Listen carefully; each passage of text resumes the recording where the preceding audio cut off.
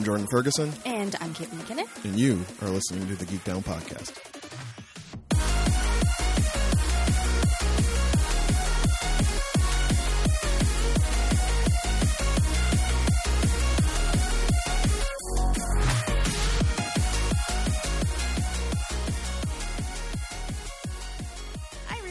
Welcome to the Geek Down Podcast, the show where two friends and fellow nerds sit in front of microphones to try and figure out where their fandoms intersect. My name is Caitlin McKinnon. My name's Jordan Ferguson. This is episode 177. 177, just like heaven. It's been a long time. It's been too long. We shouldn't have left you without a podcast to step to. Step two. Friends, we're back. We are back. We're back and flying free, as Batty says in Fern Gully. Back at it. And Caitlin? Yeah. None of the preamble. Let's just get that out of the way. Okay. We can get back to it later if we want. Cool. Before we get into anything, yeah, I have a very important question. I know what's coming. I have to know, Caitlin. Yeah. I'm thumping the table. I have to know. Yeah. And you're the only person who can answer this question for me. Okay. Caitlin McKinnon. Yeah. Yoda be fucking? Well, they're species. Explain. Okay. So first, we need y'all the Mandalorians here. If you haven't seen The Mandalorian, Caitlin, go away. Caitlin is the Mandalorian. She's the only one who can explain it to me. I am the Mandalorian. If you haven't seen it and you're like, spoilers, go away. And come back in I'm going to say 10 minutes. Yeah. Settle in, y'all. Yeah. Okay. So, first of all, nobody knows anything about Yoda species. They don't know the name of the species. They don't know where they're from. Because forever, it was him. It was Yoda, right? No. And then there was one shot in a prequel of a couple other Lady Yodas or something. Just one. I can't remember her name. I always want to, it's Yada or something. That's not it, but Chris is going to be listening to this going you know what this is.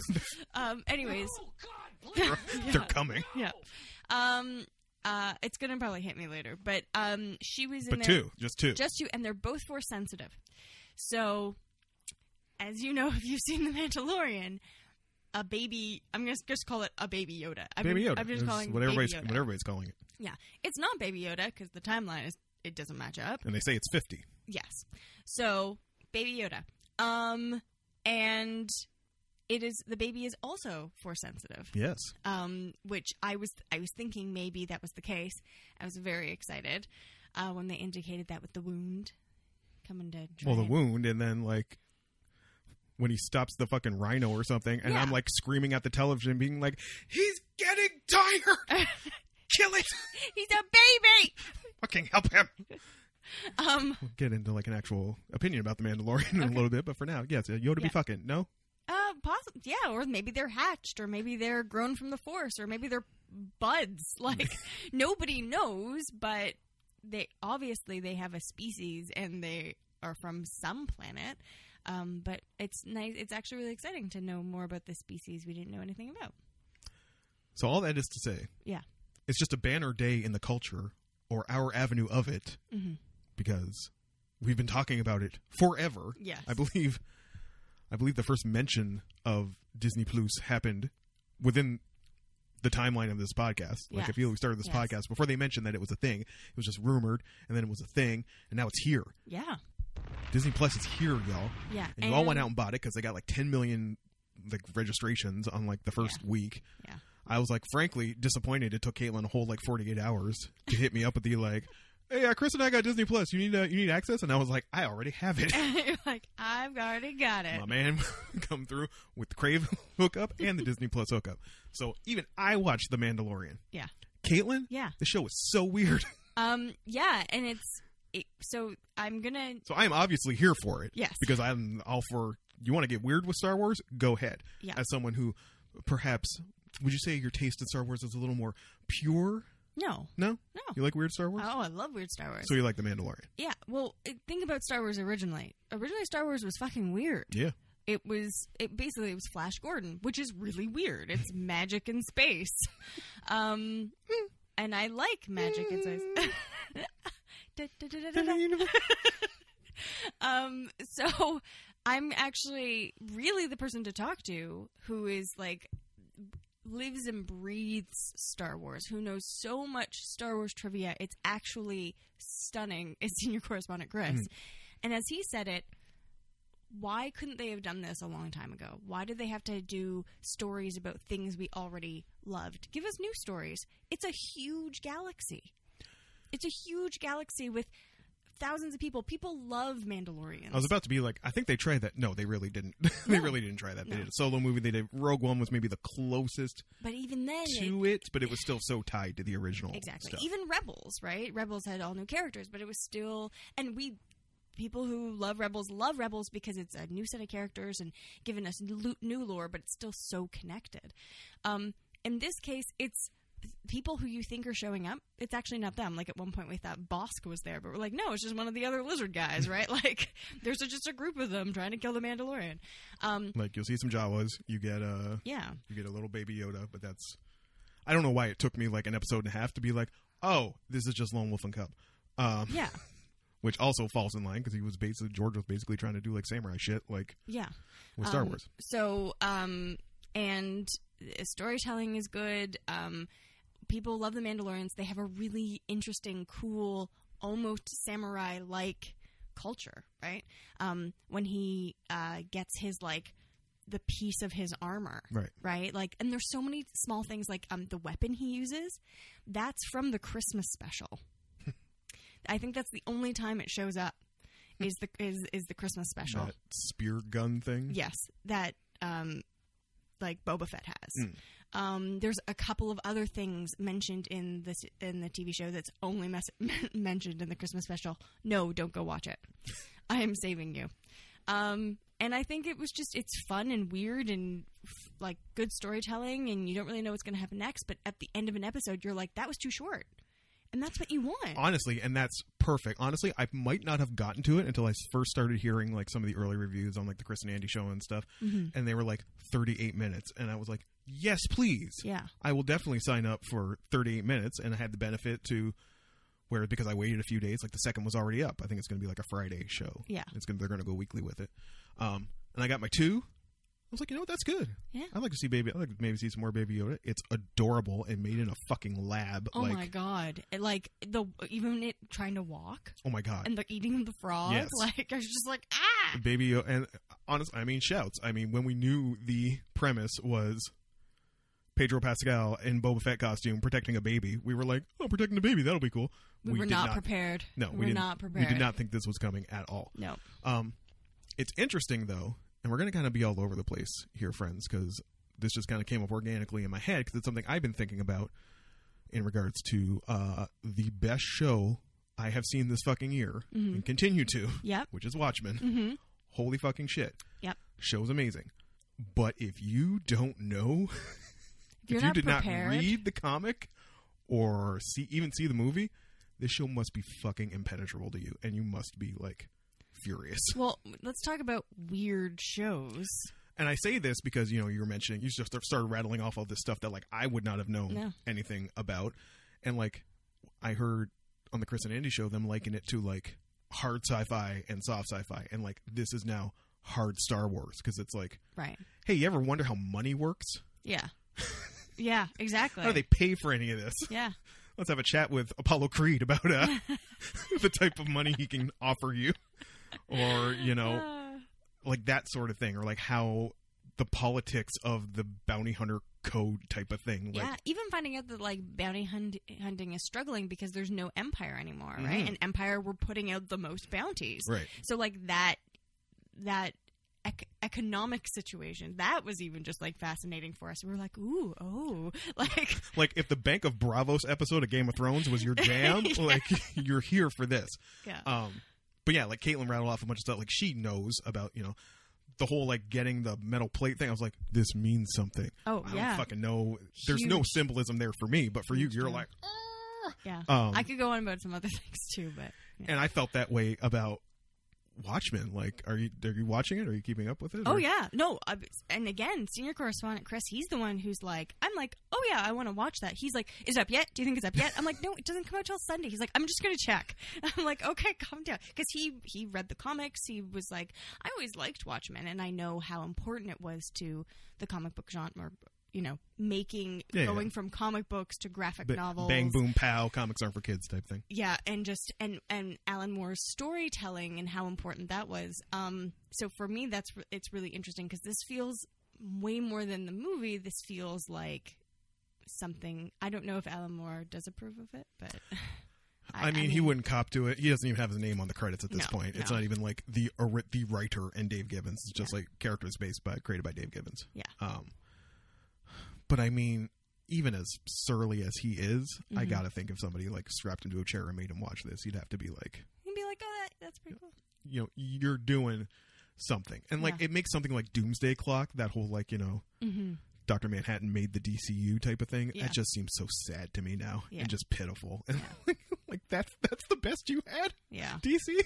Yeah. Look what you could have fucking done with this. Yeah. Look at this. And again, this is an idea of like not relaunching something, not retelling something, but continuing something, not having, I mean, technically, yes, of course, the Spectre's, she's still there, but in a different form completely. Taking a story and going, what would the world look like if this was how many years beyond this, right? And using a different medium to do it. And I mean, there is there's a fake PDpedia website that HBO put up. You can go, you can dive. It's PD's Files. He's the history buff, right? So if you want to know what happened to the squid, I don't know if the show's ever going to show you, but like you can go on PDpedia and find out what happened to the squid in the aftermath of the attack on New York and shit like that. And I like the not knowing. I really like. And I'm fine. Yeah, I don't need, honestly, like it's cool that Laurie Blake is in it, an older version of Laurie Blake. Yeah, that's cool. That whole fucking episode with her in the phone booth and like her first emergence into the like episode. The fucking vibrator. I knew you were gonna. Oh my god! I was like, that fucking case with the blue light, and it's like, what is it? She takes out a fucking dong. Like, I was like, this is amazing. That is wild. And I love that kind of stuff. Right? I love it. And I love I don't know the actress. I can't even remember the character's name, but the main character, Regina King. Oh, love her. Think they casted that so well. She was in The Leftovers too. Like I think Lindelof has got a real soft spot for her, and like if he can get her, he will do what he needs to get her. She's just so good. I know I've seen her in things, but I can't pinpoint it. Oh yeah, she's been around. She's the epitome of like the grind. Like she's been around forever. Yeah. And it's now I think people just started to realize like, oh shit, you're like amazing. Like she was in Boys in the Hood as like a kid. She was in Friday. She played Ice Cube's sister. Yeah. Like every scene she's in, I'm fascinated by like her facial expressions and the way she says things. And I am really, really even just like admiring the writing of the show. Like the dialogue is written really well. I remember I was like listening to the interesting thing about the Chris and Andy show right now is like Andy went off and made a show. He's like, he was an observer and a critic, and now he's like a creator. He adapted this novel for fun, showed it around to some people, showed it to Sam Esmail, the guy who created Mr. Robot, who was a fan of his podcast, right? And had been on the podcast occasionally. That's cool. And I think he worked up the nerve to just be like, you be willing to look at this type of thing? Yeah. This was years ago, and Sam did, and it's like offered some tips, and then kept up with it, and Sam was basically like, let's make this. And they sold it to USA, and it's debuting. It's called Briarpatch, and it's coming in February, I think. But he was saying specifically the masterclass that the opening sequence, the pre-credit sequence of the last episode with Madame Lady True, whatever her name is, showing up. It's like, you, in a writer's room, sometimes you just write cool intro because you're just trying to figure out how to bring this character on stage in a way that's going to be memorable.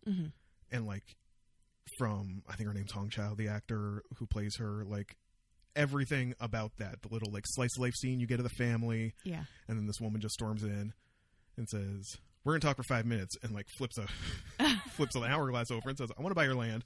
By the way, I made a kid for you. It's not just a kid, it's your kid. I took your stuff.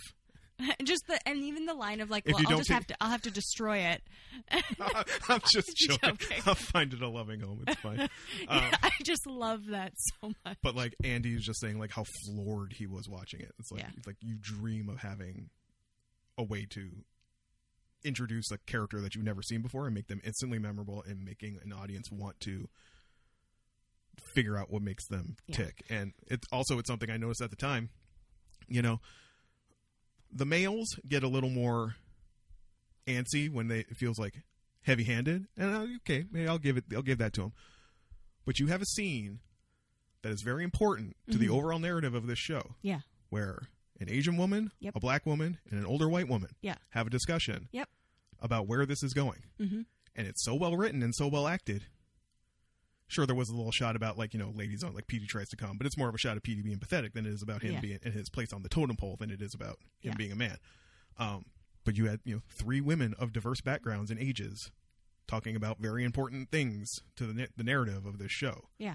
And it's just not a thing. No. It's that easy, y'all. Yeah, it's soups easy. Just take your character that you're like, hey, this character is a rough guy who's black and in his 40s, and just make it a lady. Just make it a lady. You can do it. Yeah, just fine. And just write it the exact same way. It just maybe don't have her pee standing up. That's it. Wow. The line the scene that there's a bunch of scenes I love between the main character and her husband, because it's actually a loving, supportive. They have a great relationship. Yeah. Is when he tells the kids there's no heaven. Oh my God. And it's just there's no God, and just is basically like, no, you didn't exist beforehand, and you don't exist after. As someone who wrote about that type of stuff in a book, to hear him break down the Epicurean, well, Uncle Judd was, before he was born, he was nothing. Yeah. And then he was something. Yeah. And now he's nothing again. Yeah. Who wants pancakes? Who wants waffles? Oh, waffles. Also, this was the first episode. I'm sure they've been doing it the entire time, but right after that scene, he goes over to the waffle maker, and it's an overhead shot of him closing the waffle maker, and then the fence post latch coming up. They have been doing that. I'm sure they've been doing it, and I'm like, oh my God, you're doing the transitions from the comic in film, and just standing fucking ovation. You're just 360-degree double-handed behind the head, backboard breaking dunks every fucking episode. I've never seen anything like it. So can I say something about the state of television? So after Game of Thrones, everyone was like, oh, the golden age is over. Yes. I think this is the golden age. It's just new. We have more options. It's interesting. I actually heard there's a writer who writes for Vulture or Forbes. I don't know who. He does interviews on Chris and Andy sometimes, and just talking about the differing sort of attitudes here. Apple is whatever. Yeah. They have actually a couple interesting shows. I'm sure they're fine, but I mean, it's a weird move for them, and that's not their business. Apple wants to sell the service. Apple wants you buying an Apple TV to watch your Netflix, to watch your HBO. Disney Plus Apple. I mean, if you get Disney Plus app on your Apple TV, people go out and buy it. Yeah. Amazon, Amazon Prime is in service to other things. Yeah. Nobody buys Amazon Prime for the network, basically for the content. You're buying it for 2-day free shipping and also the content and Prime Day and whatever else. And then, also you get the music, you get Amazon Music, you get, you get Prime Video, you get some of the channels that are on there, that type of thing as well. And how really Netflix is going to end up being the closest thing to a traditional network, because this is all Netflix does. Yeah. Though, and here's the other thing. No one's. So everyone was like, oh, Netflix freaking out because everyone, hopped on with Disney Plus, and so they've made this deal with Nickelodeon apparently. Oh, yeah. But no one's leaving Netflix. And here's the thing, I have not spent a lot of time with Disney Plus. I've only had access to it for a couple days. But I know, as a male bachelor of a certain age, there's really not a lot there for me. I'm going to watch The Mandalorian. Maybe I'll check out some of the Marvel movies I missed and shit like that. Yeah. There are 30 seasons of The Simpsons that I will while away a Saturday with at some point. Yeah. Now I'm a big fat dynamo. Next up, Max Power. That's my next one. I'm gonna hunt down. Amazing. He's the man with the name you love to touch, Caitlin. God. But you mustn't touch. You mustn't touch. I watched Beauty and the Beast. Did you? I was gonna say, we'll get to how much you burned through in a minute, because I'm sure you just. But that's what I'm saying. For you, oh my God, every Disney movie from when you were a kid is just there. Mm-hmm. Every Pixar movie. I made a joke about some Pixar shorts I haven't seen. And it's do you just want to sob all afternoon? I said yes. We do this for fun. I haven't seen Bao yet. Let me just fire that up and weep, even though I'm not even Asian. I won't understand it. But oh, you will though. Oh, you will. But if you have children, yeah, this was a fucking day one. This was a lock. And because from what I gather, a lot of the original content that's on there is for that demo. It's those weird live action Disney XD type shows and things like that. So for your tweens and your kids, and it's amazing. For adults who are also children on the inside and in their brains. But that's the lock and key. But for me and my interests, Netflix is still going international. Yeah. They, you need your global content, you go to Netflix. Right. If I want to see a show from Japan or a show from Germany, you're not going to see Dark on Disney Plus. They're not going to go help make that and bring it over onto their service. They're not going to. Well, we'll get to them, but y'all. It's been 3 weeks. We haven't even done chit chat or anything. It's just this. It's been a big time for content lately. It is. It is. And so you were saying there's 2 ideas about what's going on right now, which is, I'm guessing there's too much content. One of them. You just have to it's about deciding what you want. Right. I guess for me, Disney Plus really, The Mandalorian is cool. Yeah. I'm not a huge movie guy. Speaking of, let's just take a brief detour into recurring segment, The Worst Thing I Saw on the Internet this week. Great. So excited. It's not even hateful. Okay. It's just you fresh in from the Dodoy Times, hot off the press. Someone tweeting I think the adults are more excited for Disney Plus than the kids. Yeah, no shit. It's you fools who go out and make Marvel movies bank $1 billion in 2 weeks. Now you get to watch them all whenever you want. Of course you're excited for it.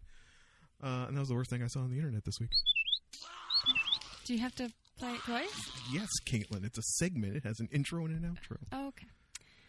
God. But yeah, it depends. But for me, I get more stunned into paralysis by Crave. I fire up Crave and realize that I have I almost watched a fucking Gary Shandling documentary this week. It was there. It's look, there's a 4-part Wu-Tang documentary I need to get to. Oh my God. I even want to watch the 4-part Wu-Tang documentary. Right? And then on Amazon, the Toys That Shaped It or whatever, I think that has more episodes now. I think. Is that on Amazon or Netflix? Netflix. Sorry, I meant Netflix. So there's so much out there. So when you're you need to catch up on this thing, I'm I will. And that then goes to the larger discussion that's always being had about the monoculture and how Game of Thrones say what you will about that last season, and people will. I guess that was the news. What? The big news that came out while we were on hiatus is that D&D. A bunch of related stuff. I mean, there's no real news happening this week, but there's a bunch of stuff we never got a chance to talk to that happened while we were banked episodes or being worked until our bones were dust by our employers. Hey, y'all.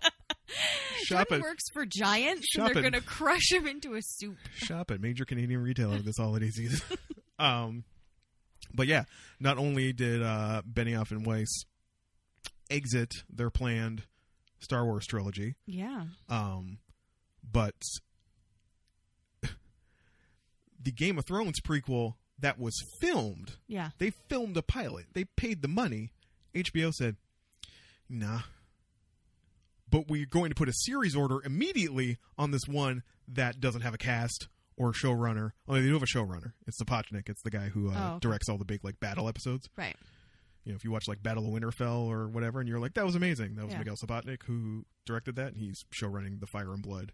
And this is the one that George is officially on. Right. And the sad part is the one they canceled was the one featuring and showrun by women. Yeah. Womp womp. Womp womp. Then they have Game of Thrones as a legacy to uphold here. So. Oh God. Troublesome treatment of women. But yeah, that was a really weird move, and it's also underlying all this other stuff that's going on is just HBO being in a really weird spot because Game of Thrones was the show of the last decade, but it was a fucking weird fantasy show. It was genre. This is the network that brought you The Sopranos and Deadwood and just serious shows. Now they have Watchmen. They have Watchmen. They have I did not watch. What the fuck was it called? The one where all the kids were fucking each other. Oh no, I didn't watch that one. Utopia, Europa, Zendopia. Don't look at me. Zendiopia. This sounds like the worst show ever, and makes me very uncomfortable just to think about, let alone watch. Like, I watched a John Oliver clip, and you mentioned something about like the only thing I know about the kids is I'm just okay boomering myself out of the culture by not knowing the name of this show. Take a moment and look that up. And can we talk about OK Boomer? Sure, go ahead. Okay, so the fact makes them so mad, yo. The fact that people are like extra calling them out about getting mad about OK Boomer just delights me. Well, when the motherfucker said it was like the N-word of ageism, it's like, okay. Oh, you need to just sit down. Calm down. Sit down. Calm down, Karen. You'll be fine. Calm down. Get the fuck out and go sit somewhere and have a latte. And enjoy your 6 houses, Karen. It's called Euphoria, y'all. Oh, Euphoria. Okay. Yeah, it was something. John Oliver was doing a piece on like the kids, and he was like, "To the millennials out there, is it like Euphoria? Because that's all I know is Euphoria, and that is terrifying." Yeah. Well, never watched it because I don't like drugs that much. No. So, but they also have Westworld. Again, another weird like sci-fi show, and also like. Are they owned by Time Warner? Yeah, they must be because DC's owned by Warner, and that's how you get Watchmen. And they're now going into like HBO Max.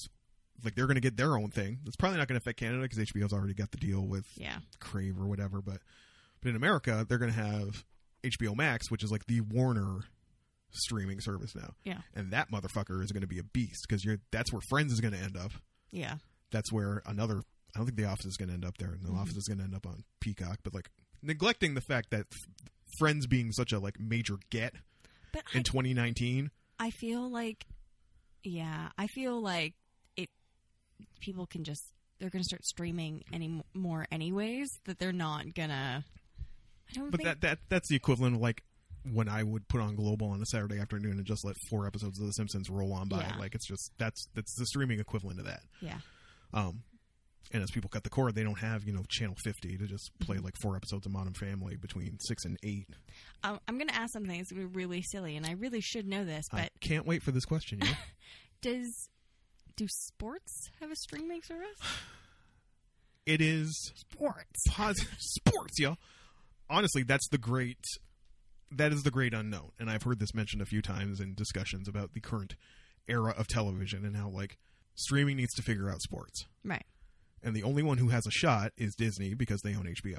Not HBO, ESPN. Okay. But also, all your major sports have deals with major networks. Right. So, Disney Plus can throw up in ESPN Hub, but it's going to have, like, darts or snooker. Like, it's going to have the weird stuff you see on, like, a Tuesday morning on ESPN4. Like, that's what it's going to have. Or in Britain.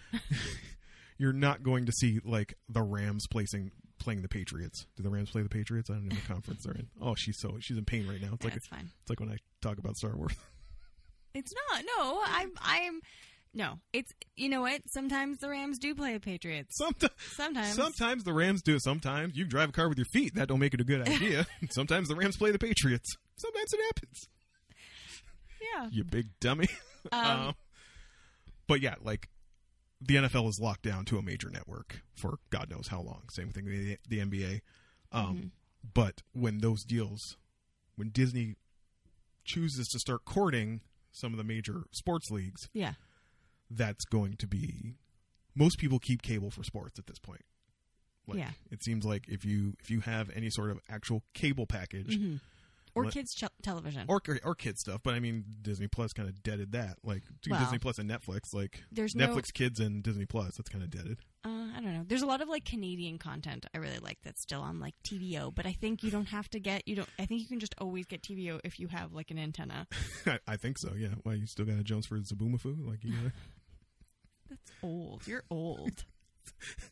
Zaboomafoo. I was like in Height Zone. This just makes it worse. Oh dear. You know that hole you're digging? It's your grave. Damn, son. Did you miss her, y'all? I missed her. Let's put a pin in updates. Let's reward the people who have stuck through this, frankly, very coherent discussion about media content in the greater world. Kate, do you have anything you want to share with the people? Yeah, I'm getting married, so there's going to be a lot of marriage talk. And I'll probably ask someone to shoot me in the face at some point. So it's going well. Yeah. Well, we're late. Kate's getting married, y'all. We're late planning, so We're late. Oh, because you had a date first, and now you're trying to double back. yeah, we had a date that was way in the future, and then I was like, oh wait, that doesn't make any sense. So now it's supposed to be in the summer, but everywhere's like, oh, that's ridiculous. You're supposed to, plan 12 months in advance, and I'm like, I can't. There's so much. It sounds like what you would love more than anything, though. You have an excuse to plan 12 months in advance. Oh, I have to. Well, now it's not 12 months. It's like 9 months, and I'm like freaking out because all these venues are like, oh, yeah, no, we don't have dates until like next year in December. So after the earth burns. Yeah. So, yeah, I've gotten myself organized, though. At first, I was just like flailing about, and it was. My mother-in-law, thankfully, was like, here are some things we can look at. But I was like, I'm disorganized. And then I was like, you know what? There was like a montage. It was like me like ordering like a wedding planning book for people on a budget, getting some binders. I was like hauling like supplies out of the office. And Chris was like, I'm just going to leave. He's like, I'm just going to tuck myself away into a corner and let me know when it's safe to come out. Because I was like, I've got like the sticky notes and like markers and printing out calendars and yeah. If you are trying to get married and you're like, I'm going to die or drown in all of this, get yourself a wedding planning book. This budget savvy wedding planning and organizer. Budget savvy wedding planner and organizer. Yeah, is a good way to go. I did a lot of research. And this one was a good one. Kate? Yeah. I have one other question. I have two questions for you today. Okay, yeah. One was Yoda be fucking. Yeah. The other one, and I'm only phrasing it this way for you. Yeah. Because I love you so much. And I've missed you so much. Yeah, yeah. Your dumb, stupid, round face. Yep, that's it. Caitlin McKinnon. Yeah. Are these nups going to be toit? I think they're going to be pretty toit. You have some toit nups? I think so. I mean... Will these nups possibly become too toit? No. These nups will be the perfectly acceptable level of toitness. Toitness, yes. Because I don't have any money. Turns out there's a direct correlation between toitness and liquid capital. Yes, it's true. So really, I have to... That's how toit Jordan's Japan trip is coming these days. Yeah. It might be the kind of toit when people are like, wow, they really skimped on X. And I'd be like, yes, it was tight. It was very tight. You know what? You all got camera phones. You don't need a favor to remember this day. Yeah. The fuck you need a little crystal dongle to hang that you're never going to look at again. I'm not paying for that. I might do someone a wedding I went to, they did like a bulb that you could plant in something, okay. And I might go that route. Just tell you what you told me the other week. Just make mix CDs for everybody. Yeah, I should. Burn mix CDs. I know people have done that actually. Because I'm old, and that's what they did at weddings once. That's amazing. Here's the story of our relationship in song. Gross. I'm never going to listen to this. Unless it was amazing and featured Baby Metal. Your man's been listening to a lot of Baby Metal lately, yo. Yeah. And speaking of Nopes, decided that if he ever does get married, he's walking down the aisle to a violin cover of Return to the Mac. It's actually really beautiful. Thanks, Kyle. There's your chit-chat. Jordan has nothing to offer. Caitlin has kindly not pointed out how much of a hobo Jordan looks like right now. It's not that bad. I mean, you do have a bleach stain on your Public Enemy shirt. But... Well, that's been there for nearly a decade. I mean, let's not put too much into it, but your man has something considered a date when this is over today. That's really exciting. So there's going to be... I gotta do some preening and look at these fucking things. My eyebrows are... You could be a model. My eyebrows are ridiculous, yo. Do you know staff appreciation at major Canadian retailer this week? How many Herschel beanies does a person need? Apparently 2, because that's all what I already bought. I have a basket on the website right now. I may have to pull the trigger on. It's got some gifts for folks, but you know what else is in there? What else? A tripod selfie stick. A tripod selfie stick. For documenting the trip, y'all. It's very important. If I'm sitting down at dinner and I want to film a little something to me just talking. Here's your hem and haw. Okay. Caitlin's been getting off very easy on hem and haws. I have. The past couple weeks. I've been giving her space. It's awful. Yeah. And I hate it. He just wants to throw things at my face. It's like something happens every day, and I'm just, Caitlin! Do I need... Not to put too find a point on it. But. Do I need a keyboard or keyboard case for this iPad? I'm not bringing my laptop on this trip. Yeah. There's really no point. It's heavy. Okay. Not really going to use it much. But if I was going to do any writing, which I would like to try, as I process the experience, I'm either going to scribble longhand, which I may lose patience for, or do I get a keyboard case for this thing and just like keep a Google Doc? By keyboard case, do you mean just like a case for it? No, like a case that also has a keyboard on it. Oh. Like you close it and it protects the iPad, but then you can open it up and set it up and it becomes like a little mini laptop type of thing. Yes, you should. Well, let's add that to the old Amazon wish list. Just ask for it for Christmas. Money's the best present, you told me. Money is the best present. I am a firm believer in that. Try to hit up my parents, or my mother. This is deep enough in the episode that we're at 37 minutes. Yeah, if they do listen to this episode, they're not going to get this far. To just be like, hey, it's the super sale at work. They're very nice to us. Yeah. Not when they're grinding my bones into dust, but the membership has its privileges. Yep. Is there anything that we carry that maybe you would want for Christmas? I think you honestly you should just save your money for your trip. Like, well, noted. Yes. But would you like anything? Mother, answer the question. A book, maybe I could get you a book. She hits me up. Oh my God, yes. The conversation started. Well, I hit her up with that. Yeah. Is there anything you would want? And then she hits me up with like, maybe you can help me solve the mess I'm in right now. I'm like, what? You're like, no, this was not on the things that I can buy at work. It's one thing. Yeah, it's your mess is not on the bestseller list. Long story short, we know my mother is like the biggest reader I know. Just literally reads all the time. She has like 2 Amazon accounts. Okay. And like American Kindle. She's got like a Kobo to access like Canadian libraries, and then like an American Kindle to buy ebooks on Amazon type of thing. Okay. And now apparently, I don't even know, I've never heard of this. It's something called Kindle Unlimited. Do you know about this, book nerd? I suspect it's some sort of like a subscription service like anything else where you pay $5 a month or something and you get like just all the books you can possibly shove in your face for. Right. What was that CD club from the 90s? Columbia House? It's like Columbia House? Possibly. 17 books for a penny. And then if you don't cancel, then immediately we're just going to drop a $47 copy of Grave Dancers Union by Soul Asylum on you. Suck it, nerd. My first CDs were from Columbia House. And I'm pretty sure Grave Dancers Union by Soul Asylum was in there. Long story short, she screwed something up and changed the country on her like Kindle. Right. And now like she can't access something. I don't even know, because it's like I'm not looking at the device. I'm 400 kilometers away. Right. I'm not looking at the device. I don't know anything about Kindles. Like I don't. Yeah. That's literally like, did you try shutting it off and turning it on again? Like this is the best I got for you. Ooh, like Paracycle.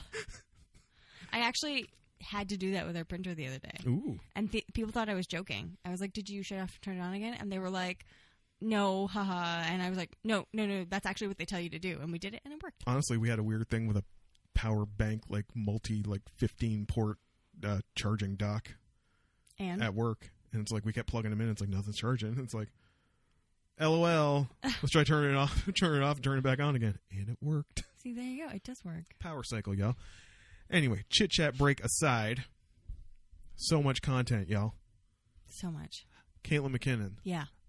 How much Gargoyles have you watched now that it is readily available for you to put in your face? Only 4 episodes. Only 4 episodes. How much 1990s X-Men have you put in your face? Only 1 episode. Only 1 episode. Wow. Yeah, because you know what? This wedding is really getting in the way of your... It is. I was watching X-Men. I went, you know what? And I looked at senior correspondent Chris and I went, I really want to watch Gargoyles. So we did. And it was great. It's fantastic, actually. And Keith David is amazing. We've also, not because of these things, have been watching a ton of Batman the Animated Series. That's not on there, is it? No, it's not. No, it's just Warner. a consequence, like, just because we had been watching. So we were like, oh, Gargoyles was definitely a move to try and, like, compete with Batman the Animated Series. Oh, definitely. Yeah. So, yeah, that's been really interesting. I talked about all the Goliath toys I had.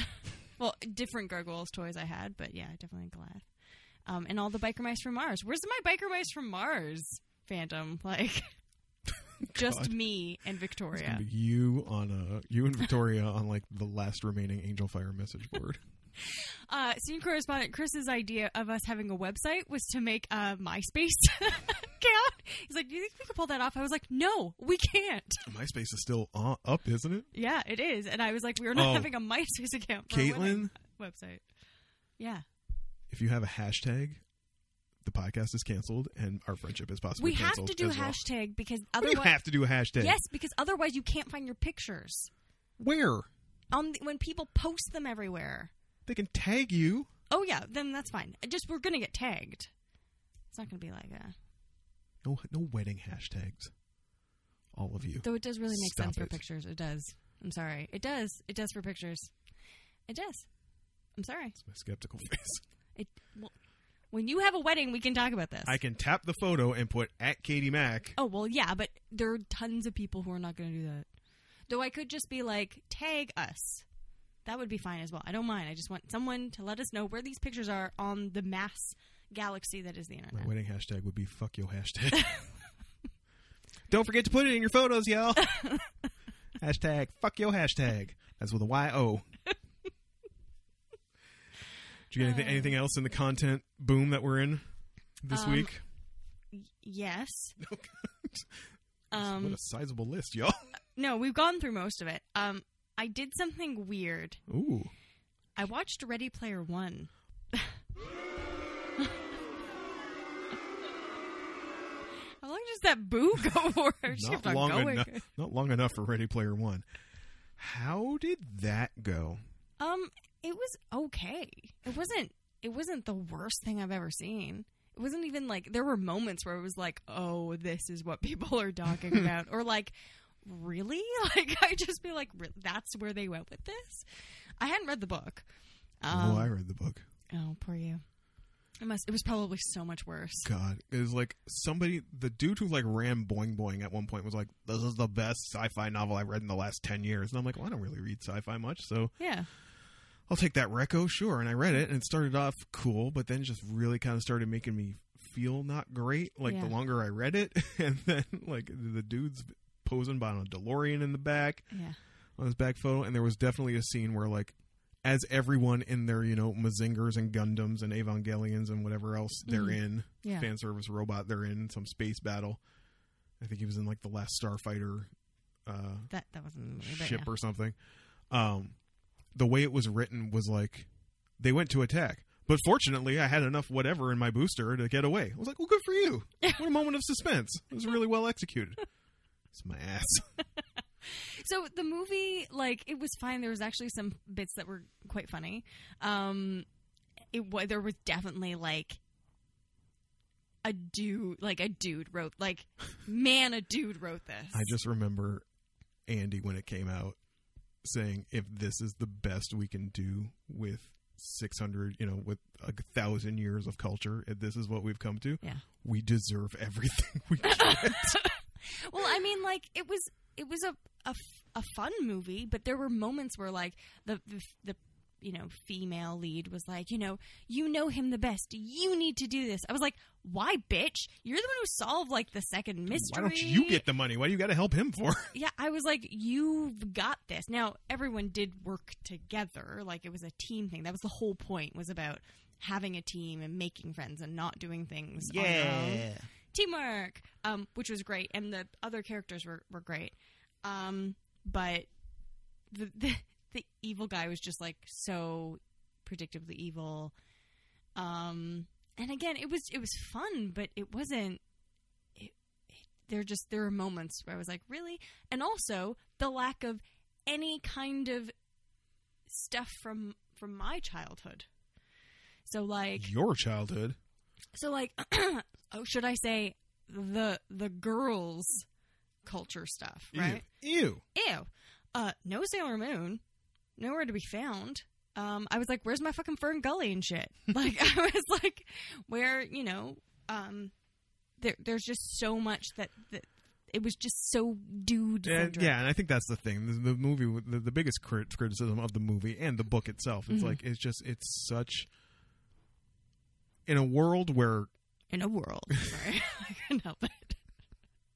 Fair.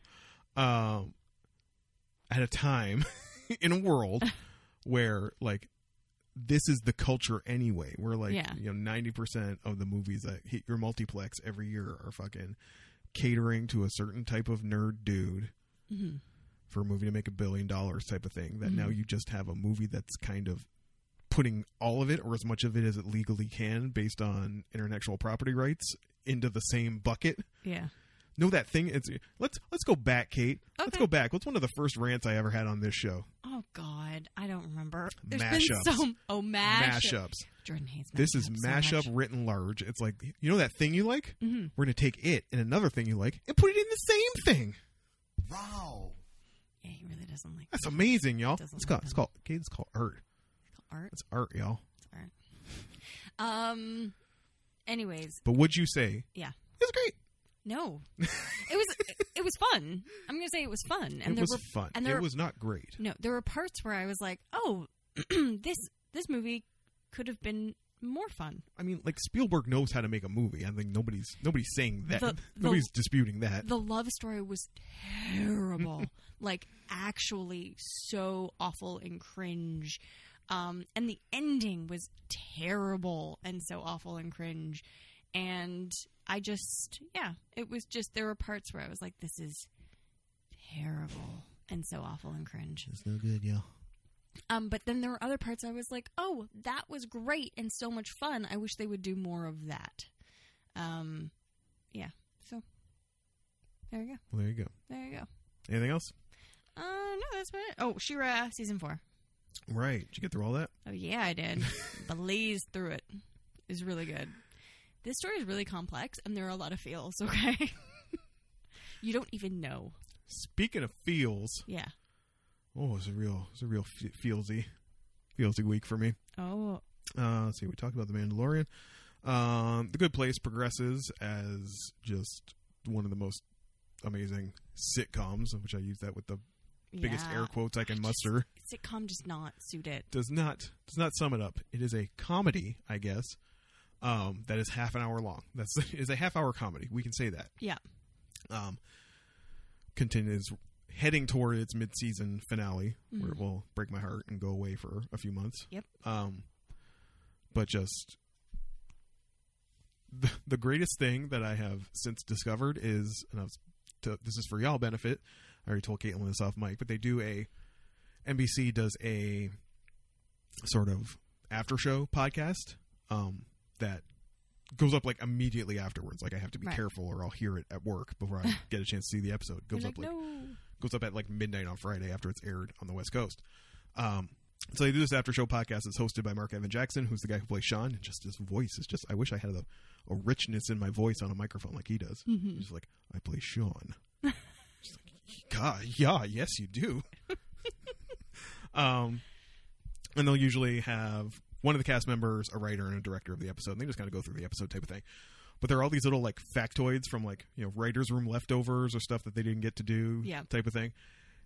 And my favorite feature is, like, there are all these canonical, all these canonical facts about Jason Mendoza that will, like, never make it to the show, but, like, the writers all know it as canon. My favorite one being that he does not know what a farm is. This has not come up on the show and may never, but it is accepted on everyone who writes The Good Place. If you were to make a show Bible, and Jason Mendoza's character sheet does not know what a farm is. It's amazing. Just in there. So, I don't even know what to tell you. Like, if God, what's wrong with you? If you've never seen The Good Place, all three previous seasons are on Netflix. Just burn through them. Yeah. And love your life. Also on Netflix, there's a lot of Netflix stuff on here. I had to watch Dolomite Is My Name. And? Similar to, sometimes you watch these Netflix movies and you're like, you showed this in theaters? Like, it just feels like a TV movie. I mean, that's because I'm watching it on TV. But, like, it's just a small, by-the-numbers biopic. And it's nice to see Eddie Murphy swear again and not play a donkey or, like, a, guy in a fat suit. Like, I thought he did a great job as donkey. And it's a really kind of, like, you like stories about underdogs trying to make something bigger than themselves, and like that's ultimately what you get here. There were some details. I have a very cursory knowledge of Dolomite and Rudy Ray Moore, just from his connection to hip hop and how much rappers loved him, sort of thing. So I knew a bit of the story, but not much. And it's just everybody just looks like they're having a good time hanging out. Right. Like there's definitely a scene where so he plays. They're filming the movie. They basically managed to get this hotel, and they're like filming the entire movie in the hotel. Yeah. And it's time for like the love scene, and one of the like extras is like, "Man, good for you. You wrote yourself into a scene where you get to fuck a white lady." Like, and he's decided, he's like, he's a little. They play this up in the movie a little bit that he's a little doughier than some of the some of the people we normally represent. It's like, well, we gotta make it funny then, and it's just like. So they're like, she's on top of him, and they're like, fucking, and like the roof like comes down. He's like got it on another guy off to the side. Made it with film students, right? Like these white film students are like off to the side, like rigging the roof so it looks like it's falling down on top of them, type of thing. As Dolomite's like, oh, you get it, damn right, yeah, you get it. And then just the pure laughter they all have after the cut on that scene. Like even Wesley Snipes, who's kind of amazing in this role, is the like very vain, like I'm above all this, but I get to direct type of thing. Yeah. His line is just like, I don't know what the fuck that was. It was real fucking funny. And just the joy there. It's a fun movie to watch. The cast is impeccable. Like it's an amazing cast, and you just want to watch those fools hang out and have fun together. So I watched that. Mentioned, I forgot. I'd mentioned on the show that it was coming, and I forgot. Yeah. That until Netflix on my iPad gave me a little notice, a little nudge, and a little like, "Hey, buddy, did you forget Midnight Diner was here?" How could you forget that? How could I forget that, y'all? I'm disappointed. Rectified that right fucking quick. All 10 episodes of Midnight All Diner. All of them? Yeah, I tried to save the New Year's one because those are my favorites. Yeah. I was like, I'll save it. That's only like a month away. Yeah. I'll say, no. Oh my God. No. Sorry, y'all. Midnight Diner is the amazing, comfiest show on television. Oh, yeah. Probably even comfier than Terrace House about a guy named... Yes, absolutely. Oh, calm down. Calm down. I will not have you coming for Terrace House again. Terrace House sucks. Travis, you were so wrong. You were wrong. Not the show's wrong. You're wrong. Warm up them Twitter fingers, Travis. Your face is wrong. About a guy named the Master who runs a diner in izakaya in Tokyo, in a Golden Gai-like area of Tokyo, between the hours of midnight and 7, which is, I don't know, abnormal, I guess. Yeah. And just little stories about his customers and people come in and things of that sort. And the whole gimmick is he only has like 3 things on the menu, but he'll like make whatever you want if he's got the ingredients type of thing. And my favorite thing was always how they like kind of break character, or like definitely break the fourth wall at the end of the episode where they talk about how to make the food. Yes. They didn't do that on the first episode of the season. Maybe they thought it was like too serious an episode type of thing. Yeah. So they didn't do it. And I was like, don't do me like this. Tokyo Diner, Midnight Tokyo Diner stories, whatever the hell you fucking 4 words. I never get the order right. But then the second episode they did it. They brought it back. That's not even really what I talk about because that's just like a given. We need to talk about what Netflix did to me after the last episode of Tokyo Diner played, because that algorithm's going to be like, you should watch this. He likes Japan. Yeah. Watch this. I knew there was a season of Queer Eye where they went to Japan. Yeah. How was it? How much do you want to cry all afternoon? What if you wanted to cry a lot? You just want to cry all the time? Yeah. You watch Queer Eye in Japan. Okay. All right. Did you watch any of them? No. First episode is about they talk about the concept of just like, it's a thing in Japan. There's like an aphorism for it about like giving up being a woman. Okay.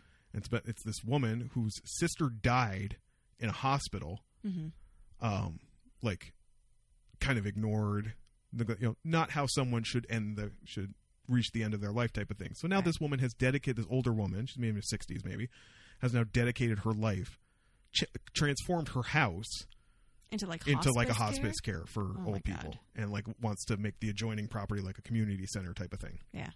And just God, I'm getting weepy already, and I'm not even watching the thing. Yeah. Mm-hmm. There was another one. The one that killed me was there's only 4 episodes, and like, so that's the old woman's one. There's one about a young gay man trying to figure out how to be like himself. He went to school abroad. He went to Canada, actually. He went to Vancouver, and that's when he was like, woo, this is who I am. And then he came back to Japan and went, I can't be that person here, because Japan has a complicated relationship with the LGBTQIA folks. That's one way to put it. It's one way to put it. I mean, it's getting, things just keep getting better. It's getting better. There's a long way to go. Long way to go. And his thing was, you know, his boyfriend was coming from London to want to introduce him to his mom and his brother. And they make it seem like it's going to be a big deal. And his mom and his brother are mad chill. Like, they like love his boyfriend. And it's like, oh, dude, you're fine. You're fine. But no, there was one with this married couple who like just like seemed to be rapidly moving towards like roommates, or like the spark was like gone. Right. It's definitely this scene where like he has no idea if his wife even loves him anymore. And like Karamo like sits them both down. And also like nobody says they love each other in Japan, right? So how are you supposed to even ask that question? Like sits them down, and it's this moment where he's like, do you love me? And they like let that pause, and she just like tears just start rolling down her face, and you're like, where is this going? And she says yes, and you're like, oh my god, thank God.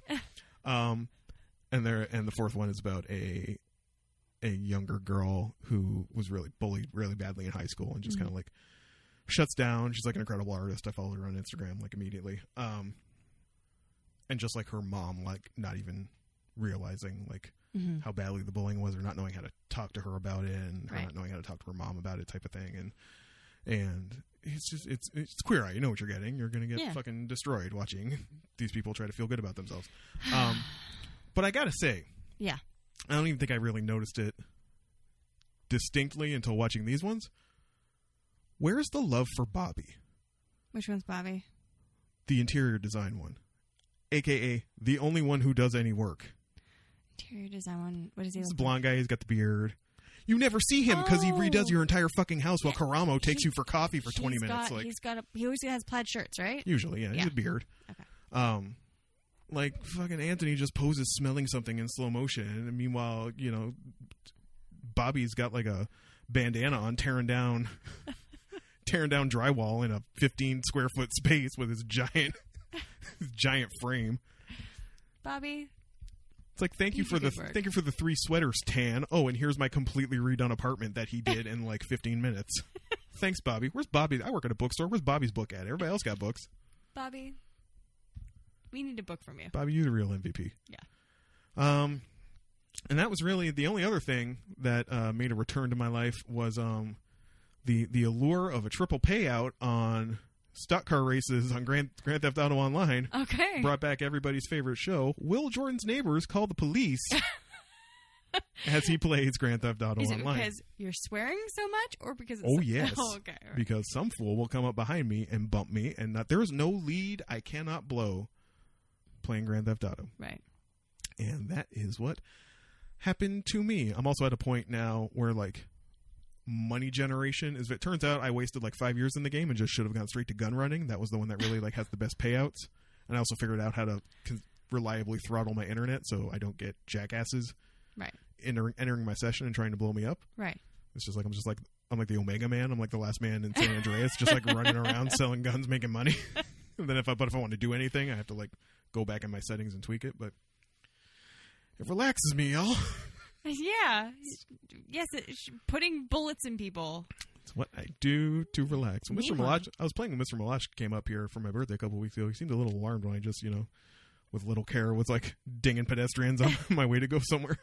Well, he has a kid now, so that's different. He is. He likes playing, he plays Ninja Turtle games. Yeah. They were robots. It's fine. Or Goose games. Bless the Goose game. Yeah. Man, the nerds are mad about the Pokemon game because they're always mad about Pokemon games. Oh, I don't even... What? You know why you say that? Why? Because you're not a baby. Shots fired. No, there's no Nat Dex in Sword and Shield. Shut the fuck up. Anyway. It was a solid hour of content. We pretty much forgot that we have another whole thing to do here. We do. Y'all. We have a whole other half. Well, it's not going to be half. It's probably going to be real quick. I'm not going to lie. But November Crapathon rolls on. Yeah. Oh, man, and you guys should, this week's going to be fine, but next week, next week. I don't even know what next week is. You know what next week is. Do I? Yeah, you do. What's it fucking doing? Yeah, it is.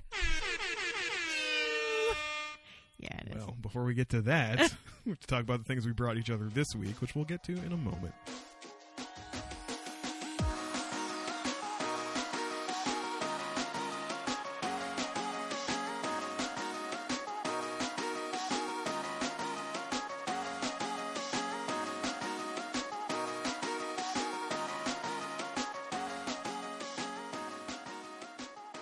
Hey, y'all. Welcome back to the program. This is the part of the show where Caitlin and I talk about the things we brought each other. Normally, stuff we like, stuff we're into, stuff we're happy to share with each other. Yep. And then for some reason in November, we just say, fuck it. Yeah. Have some garbage. Yeah. And that's what we did again this week. Mm-hmm. But we still have rules. We do. Of a sort. Of a sort. The first rule being the rule of 3. The thing comes in parts. Have to consume 3 of those parts. Full disclosure, I only watched 2. Yeah, I'm not surprised. Okay. I figure Caitlin has done this on more than one occasion. Yes. I'm allowed to have 1 week where I only watch 2. Yeah. And there's just so much content out there. So much content. So much. Second rule is # save it for the pod. Don't talk about The Thing. I never even know if Caitlin has watched The Thing until we're seated here and she starts talking about details. And I'm like, oh, she did watch it. I have no idea. Yeah. None. Yeah. It makes it so that you get the freshest and hottest of takes. Don't you want hot, fresh takes? About things that are really old? So old. So old. But if they're so old, you've probably never seen them. You probably didn't even know they existed. No. We care about you so much, we want to make sure that the takes that are provided to you are the best takes we can possibly provide. Yeah. So we don't tell each other anything. Nope. Not when mostly we don't. Mostly we don't. Mostly we don't. There's occasionally. I didn't even ask about Yo to be fucking until we got here. No. I just wanted that bit to be hot and fresh for you on the front half of the show. Yeah. Wanted to come in with that hot fire for your head top. Fire. The third rule, which isn't really a rule, it's more of a policy, is that there will be spoilers. There will be. And it doesn't...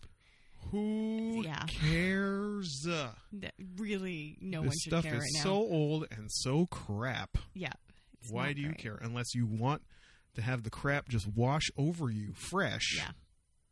With no warning. I mean, you do you. Yeah. But... Yeah, you do you. So full disclosure, before we get into it. Good heavens. Because I believe that my thing is first that I gave you. Oh, okay. Yeah. This is one of my mama's favorite shows of all time.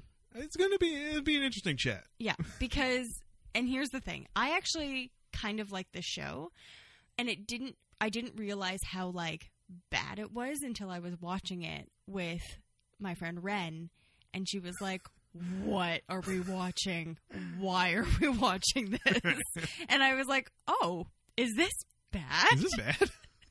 And there's, weird elements of, it's so 80s, this show. Oh, yeah. And this show is Robin of Sherwood. It's so 80s that Robin has a mullet, but it's set in the 12th century. Don't spoil the hair yet. Okay. So the hair is immaculate. See, so the show is weird because there wasn't a lot of fantasy out there at the time. So it was 84, I think I read? Yes. So the show went from 84 to 86. My mom owns this show on DVD, and she watches DVD? it. Yeah, I thought that was coming with the VHS. No. When it came out on DVD, she was so excited. She bought it immediately. They put this out on DVD. Yes. It's amazing. Yeah. And she's watched it multiple times since. So the weird thing with the show, there wasn't a lot of fantasy out there, and it did some things that were very different for the time, and specifically for the Robin Hood myth. It's probably the show that's done the most for the myth in the last, 1,000 years. Anyways, besides actually being, Robin Hood. Yeah, there's that. How dare you besmirch Russell Crowe like that? So, Robin of Sherwood is a British television series based on the legend of Robin Hood, created by Richard Carpenter. It was produced by HTV in association with the Goldcrest and ran from 84 to 86 on the ITV network. In the United States, it was shown on the premium cable TV channel Showtime, and later on PBS. It the show, I could say who the show starred. You wouldn't know who they are. Don't know. Ray Winstone is like the only guy you're going to know. Yeah. And he's young and skinny, so you won't even know him then. No.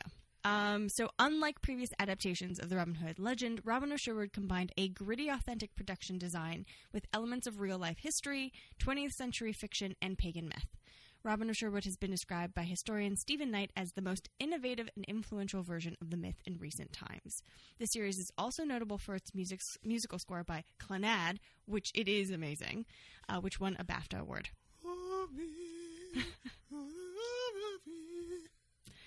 Anyways. Synths, y'all. There's a bunch of stuff. It doesn't really matter. All of that. Okay. Robin of Sherwood is one of the most influential treatments of the core Robin Hood legend since The Adventures of Robin Hood, featuring a realistic period setting and introducing the character of the Saracen? No. Okay. Well, anyways,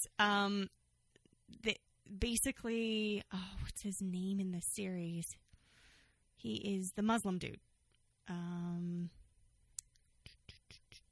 think it was Azim when Morgan Freeman played him, but yeah, it's not that, but he's a Saracen, I think, is what the name is. Oh, Nasir, that's his name, Nasir. And that was never in the story before. I think also the idea of him being off on crusades was not in the story before.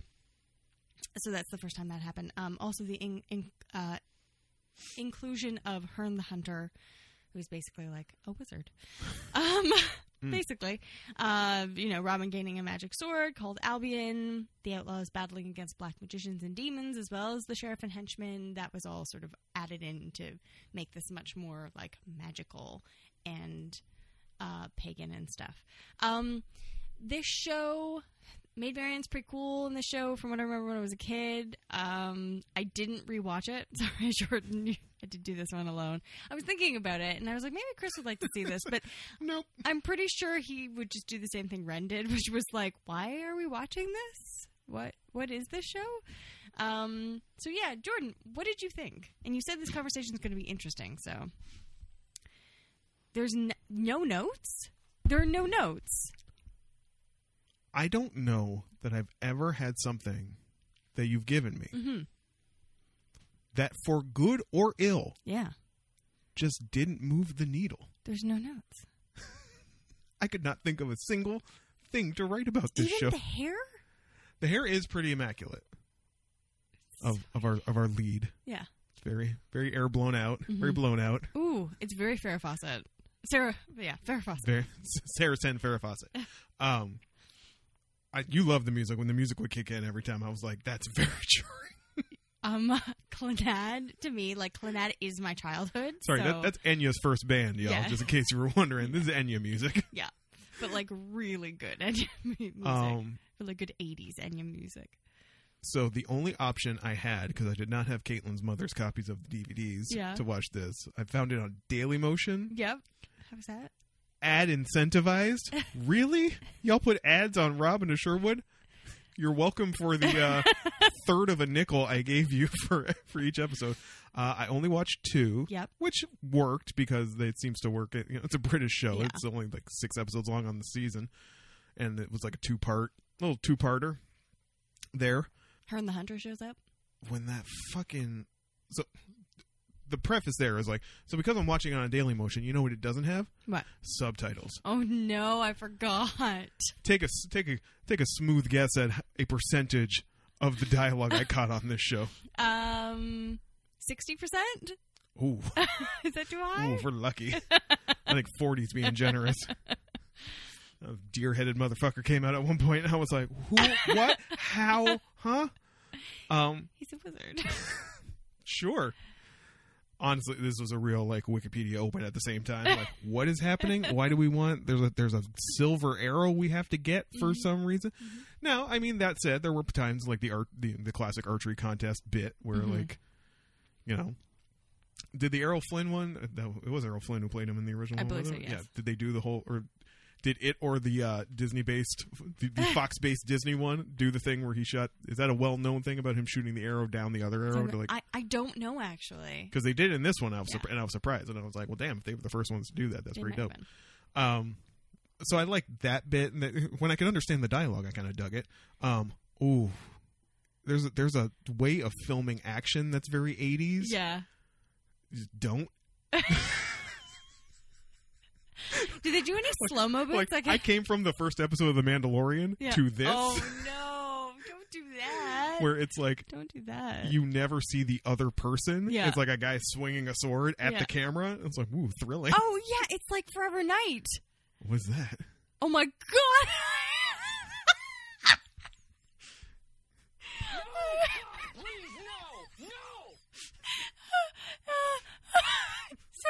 So every time Ren and I spend time together, we watch a terrible vampire thing, or just like a vampire show. Like, it's just our thing. We watched Moonlight, which I've given you.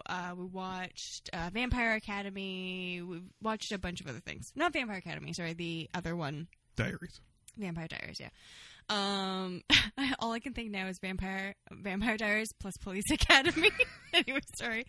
And so last time I was like, well, there was this show from like the 80s and early 90s Canadian that I really liked when I was like a kid, whatever, called Forever Night. That does sound vaguely familiar. Like I saw commercials for it or something. So bad, and we couldn't watch it. It was that bad. We tried 2 episodes, and we were just like, no, we can't do this. It's just so terrible.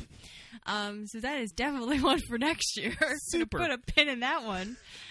Anyways, but yeah, just like the action here is like, it was when he finally faced off with the wizard. Yeah. There at the end. Yeah. It's like, oh man, he's going to do some cool stuff. He takes out the tiniest little knife. The wizard, that is. Now he's doing magic stuff with it where he just kind of jabs the air and, oh no, Robin's been cut. He's fighting him with mine bullets. A mine knife. He takes out that tiny little knife. I did not get what was happening with... So... Wizard guy had a homeboy there in like the black tunic type thing and the 2 swords. Yeah. Does this ring a bell? No. Okay, well, never mind then.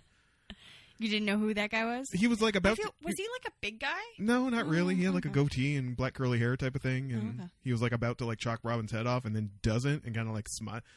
The merry men, although they're never called as such, like come in the back door and they're like, get away from him, and Robin's like, I told you not to come. And the guy in black is just like, and then the scene goes to something else. It's like, what is happening here? I don't remember that. But like, I'm just watching it, and I'm like, it's just doing nothing. Like, I don't hate this. I definitely don't love this. Yeah, but I don't hate this. It's just. You want to know something crazy about the show? Robin dies. I was just about to bring that up. I read that. Yeah, and because he calls that out at one point. Yeah. He's basically, as he's going up to fight the wizard or something, he's, you could die. And if he's like, basically, if I do, one of y'all are the new Robin. Yeah.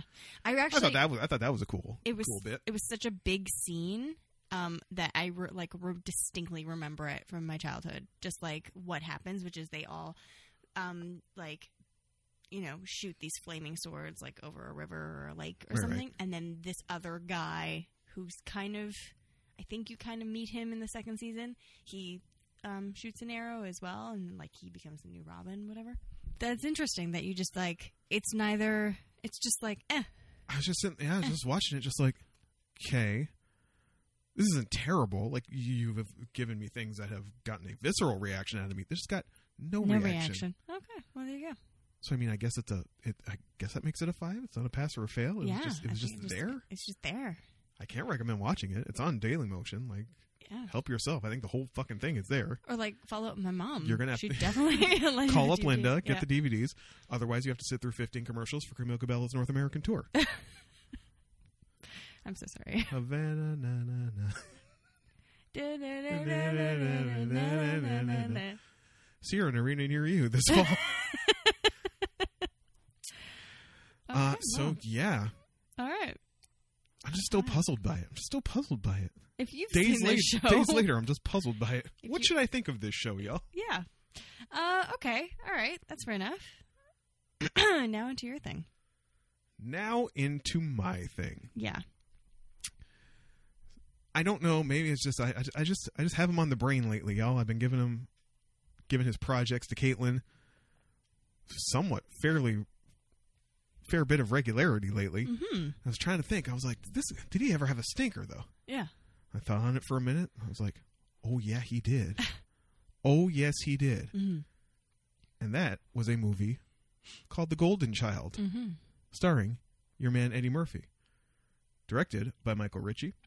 Came out in 1986, and this is peak Eddie. Right. This is like 48 Hours, Trading Places, Beverly Hills Cop. Those all came out. Yeah. His SNL run, Delirious. Right. He's king of the fucking world. Yeah. And then he does this. And which is interesting because I've never heard of this ever. You never heard of this movie before? Never. Like other things I hadn't watched, but I definitely heard of. Never even heard of it. Never even heard of it. No. So wildly considered just, even though it made back its budget and then some, just purely on the strength of him, I'm sure. Yeah. Even he himself, by the time he was doing like press for Coming to America, right, which was his next movie, mm-hmm. was like, that was garbage. Yeah. The Golden Child was not good. And I think he refused to just act on movies after that. Right. I think it was like, no, I get to pass it the script type of thing, or I get to improv, or I get to do whatever. So what is this weird monstrosity about? That's a great question, Jordan. Please tell the audience. It is, the very short description on Wikipedia without going into a full plot synopsis. I'm like, listen, you got to get better at the teasers here, Wikipedia. Yeah. You want to dive right in. Murphy plays a character named Chandler Jarrell, or Yarrell, depending on who you ask. Yeah. Who is informed that he is the chosen one and destined to save the Golden Child, the savior of all humankind, who is not the Dalai Lama, but kind of is. But kind of is. Sort of. Is from Tibet. Or no, they go to Tibet. Yeah. It's not Nepal, it's Tibet. In addition to Eddie Murphy, the movie stars Charlotte Lewis, who I promptly Google image searched to see what happened to her. I would like to know that. Good Lord. What a beautiful fucking woman. Where'd you go? What you doing? We'll talk off mic. She had some weird Roman Polanski. Okay. All right. Post-Me Too world is a weird time for stories like that. We'll talk off mic. And also, I wouldn't have known at the time and wouldn't have known until now that your boy Tywin Lannister shows up. Yeah, he does. Playing the villain, Brother Noomsy. who again, I talked about how, like, what the fuck was that terrible movie I gave you last time? Oh, God. Marked for Death? Yes. How, like, Screwface is like a hip-hop thing. Yeah. Like, in some circles. Like, that movie, despite being terrible, had... And I feel like I've heard references to Brother Noomsy and other things, forgetting that it's Eddie Murphy as this character making fun of Tywin Lannister. Yeah. Anyway, he's a weird... He's not a cop, but the cops have no problem with him finding missing children. Yeah, and also, how does he get paid? Who pays him? How does he get paid? And hot Charlotte Lewis, who plays... What's her name? Kenang? Is that her name? I can't remember. Tibet something. Yeah. Tibetan Jane. Sees him on... talking about on like a public access show, trying to find this woman, this girl, a 16-year-old girl who got kidnapped, and he's trying to find her, type of thing. And she's like, he finds missing children. We have a missing child. We'll use him. But she knows that he's the chosen one. How do they decide he's the chosen one? She just knows. She just knows. She just knows. Anyway, despite Eddie Murphy's best efforts, because he didn't half-ass it. He's funny in the movie at times. He actually is funny, and he's the funny in the movie. He's very funny, but I don't think it's not really meant to be a... It's not trying to... I mean, when Tywin Lannister turns into a claymation gargoyle by the end of the movie, like, obviously we're dealing with... There's so much. It's not a straightforward comedy, but anyway, it's on a rewatch. It reminded me it was one of the weirdest movies that probably ever existed, and definitely one of the weirdest movies that ever existed on a like major movie star's resume. Right. So I'm gonna just clear out the lane as I'm prone to do. And Caitlin McKinnon. Yeah. What the hell did you think of this nonsense? This movie is very confusing. This movie, like, there's a minute at the beginning where it's just showing like the ceremony where the child is like, so they have a process when they're trying to find the like people who are resurrected. Yes. No, that's not the right word. People who are reincarnated. And they have a system where they look at children all over the country, and they have them like choose the toy, their favorite toy. They do other things like that. So they're showing like the same type of process. And initially you're like, okay, well, this hasn't started up terribly. Like, this is a cool scene. They're not over-explaining things, which I hate when movies and shows do. And then there's like a cutaway scene and like the guitar riff sounds, and you're like, oh no, welcome 80s. Oh yes. And then it's showing like these bad guys with a cage trudging through the snow, and then you're like, oh, is it going to be one of those movies? Because I read there's just a tiny bit of a synopsis because it's on Amazon. Yeah. So it has like a little synopsis. So I kind of knew what it was about, and I was like, oh, it's probably one of those where it's like Kung Fu, The Legend Continues, where you don't really know like if it's mysticism or not. You can't really tell. No. They're straight up fucking wizards and demons and shit. Oh, yeah. And like the Golden Child has magic powers. He brings a parrot back to life, or whatever type of bird it is. He astral projects, all kinds of stuff. He psychokinesis. He like makes a Pepsi can into a dancing little guy. Like, there's a lot going on in this film. The child actor was great. Eddie Murphy was great. What's her name was great. Charlotte Lewis. And upon watching it, I mean, all the acting was fine. We gave the shouts earlier to Watchmen, but I mean, this movie came out in 1986. Yeah. That had like a black man, and she's I think having Wikipedia'd her immediately. Mm-hmm. Chilean Iraqi, I think, like mix of everything, but like probably Chilean Iraqi is the source of the melanin in her. And like those are your leads. Yeah. And like the white guy is a villain who doesn't have a ton of screen time, but like it's mostly Asian people and black people that's like in the movie. Mm-hmm. And just like the acting was good. Like the acting on its own was good. It was all the other shit. Even the dialogue wasn't that terrible. I mean, Eddie Murphy did like all the heavy lifting in this film. But like it wasn't even the dialogue. It was like the story was just weird. It's like it's cool when they like set him up to like bounce off of stuff. Like, you should let yourself out more. You can't just be a naked lady hiding behind the screen watching soap operas all day. Like, you can't do that. It's like, oh, that's funny. And it turns out she's actually like a dragon lady, like with a dragon tail. It's like, that's, oh, okay, that's odd. Even before rewatching the movie, that's like the weird, like creepy scene I still had in my head, like from watching it as a kid. Like, the only kind of comparison is there it is. Oh God, missed it. Okay, walk it out. So the one with something Russell, no, Kurt Russell. Kurt Russell, and it's not Chinatown, but it's set in Chinatown. Big Trouble in Little China. Yes, took shorter than I thought. Yeah. Also never seen. Oh, what? Yeah, never seen a Snake Plissken movie. Jesus Christ! This list is just so long now. It's terrible. I'm gonna find some more anime for this one. I'm just making it too easy on her lately. I know, really. Okay, I gotta write this down. Anyways, it isn't the same because Big Trouble in Little China is just fucking bizarre, but it has that same like element in it. Like there's the crumbs of it there, of just like weird stuff, and I love that everyone else, like the people he's working with, are just like, yeah, she was raped by a dragon. Like, she had family members who were raped by a dragon, so now she's like part dragon lady. And he's like, oh, okay, that's not normal. So yeah, that kind of stuff was fun. But the weird like Ghostbusters claymation, for some reason, even in the Ghostbusters it was weird, but it worked a little bit more in the Ghostbusters. Whereas this is just strikingly not. Yeah. And then they're like there's just weird, there's just a lot of weird moments. So I think as far as like, and there wasn't any moments where you're like, oh, this is so bad, it's good. It's just the bad parts are bad. Yeah. I feel like if you could remake where's this remake? Someone remake this. Here's a hot take. Caitlin McKinnon going to bat for the Golden Child redo. I feel like it could have been good.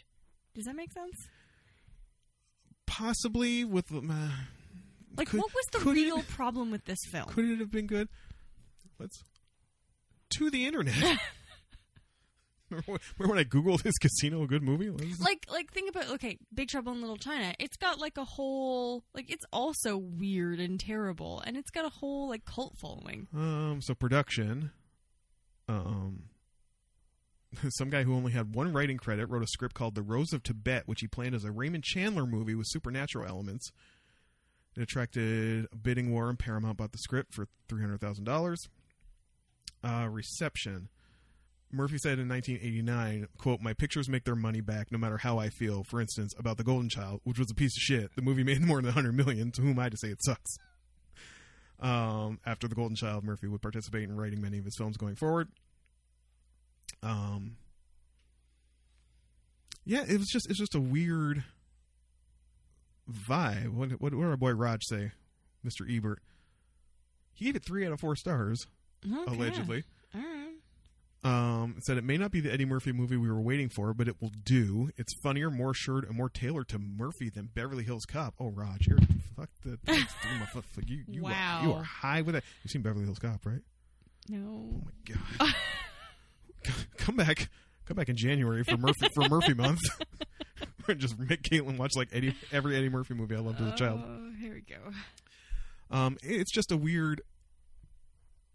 Supernatural did not work with Eddie Murphy, although I will say in the rewatch they fly to Tibet because of course. Yeah. Well, actually, I thought it was just the whole thing was going to take place in Los Angeles, and then they actually go to Tibet, and I was like, hey.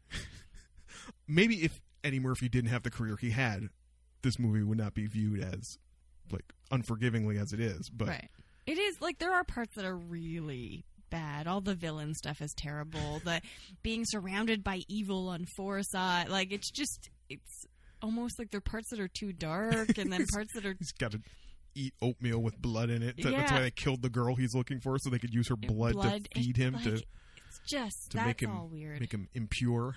I feel like they could have reworked things so it worked a little bit better and wasn't so dark. If that makes any sense. It's a weird, I guess tonally, maybe that's the thing. Maybe it's just the tone is like way too weird. And it flips back and forth so much. Also, what is that love story? Yeah, exactly. Exactly. If you're going to write a love story, write a good love story. Get the people to know each other for a little bit. Have them hang out. She's so fine, though. She's incredibly good looking. Caitlin? Yeah. What do you give this pile of questions? Like a 6. Like Fair. I kind of want people to watch it so they can tell me what's going on and just like what's wrong with this? What is all the things that are wrong with this? But yeah. So like a 6. There you go. That's on Amazon Prime. If you've never seen The Golden Child, yeah, put it in the background. Like I say, do yourself a favor and see The Golden Child. But check it out. Whatever. Yeah. If you've watched all the content, you're just starving for content. Then if you've watched all 30 seasons of The Simpsons. Yeah. Watch The Golden Child. Watch Golden Child. All right. Well, wow. We knew it was going to be a little meaty. We hadn't seen each other in like 3 weeks, and we kind of owed you guys some time. I feel we did. We kind of bailed on you last week mm-hmm. with not with no warning, but I mean we let you know. But we feel bad. We do feel bad. We when do that feel happens. bad. Yeah. If you would like to accept our apology, you can do that on any of our socials, primarily Twitter. Get above Twitter. At GeekdownPod. GeekdownPod is where most of the socials live. Insta, Gmail, Facebook. Yes. Sure. If you'd like to support this endeavor financially, you can do that via patreon.com/geekdownpod or ko-fi.com/geekdownpod for a one-time commitment. Because we know how you kids feel about commitment. We get it. Thank you for listening every week, friends. As you do, find us wherever you get your audio content. Give us a rate and review, subscribe, all that fun stuff. Your mans will bring it to you. He's mad we didn't bring him up until this point, but Chauncey Frostilicus III delivering that content to your ear holes each and every week. It's what he loves to do. My name is Jordan Ferguson. My name is Caitlin McKinnon. The theme song is by Rob Gasser, and we hope you will join us next week. Bye!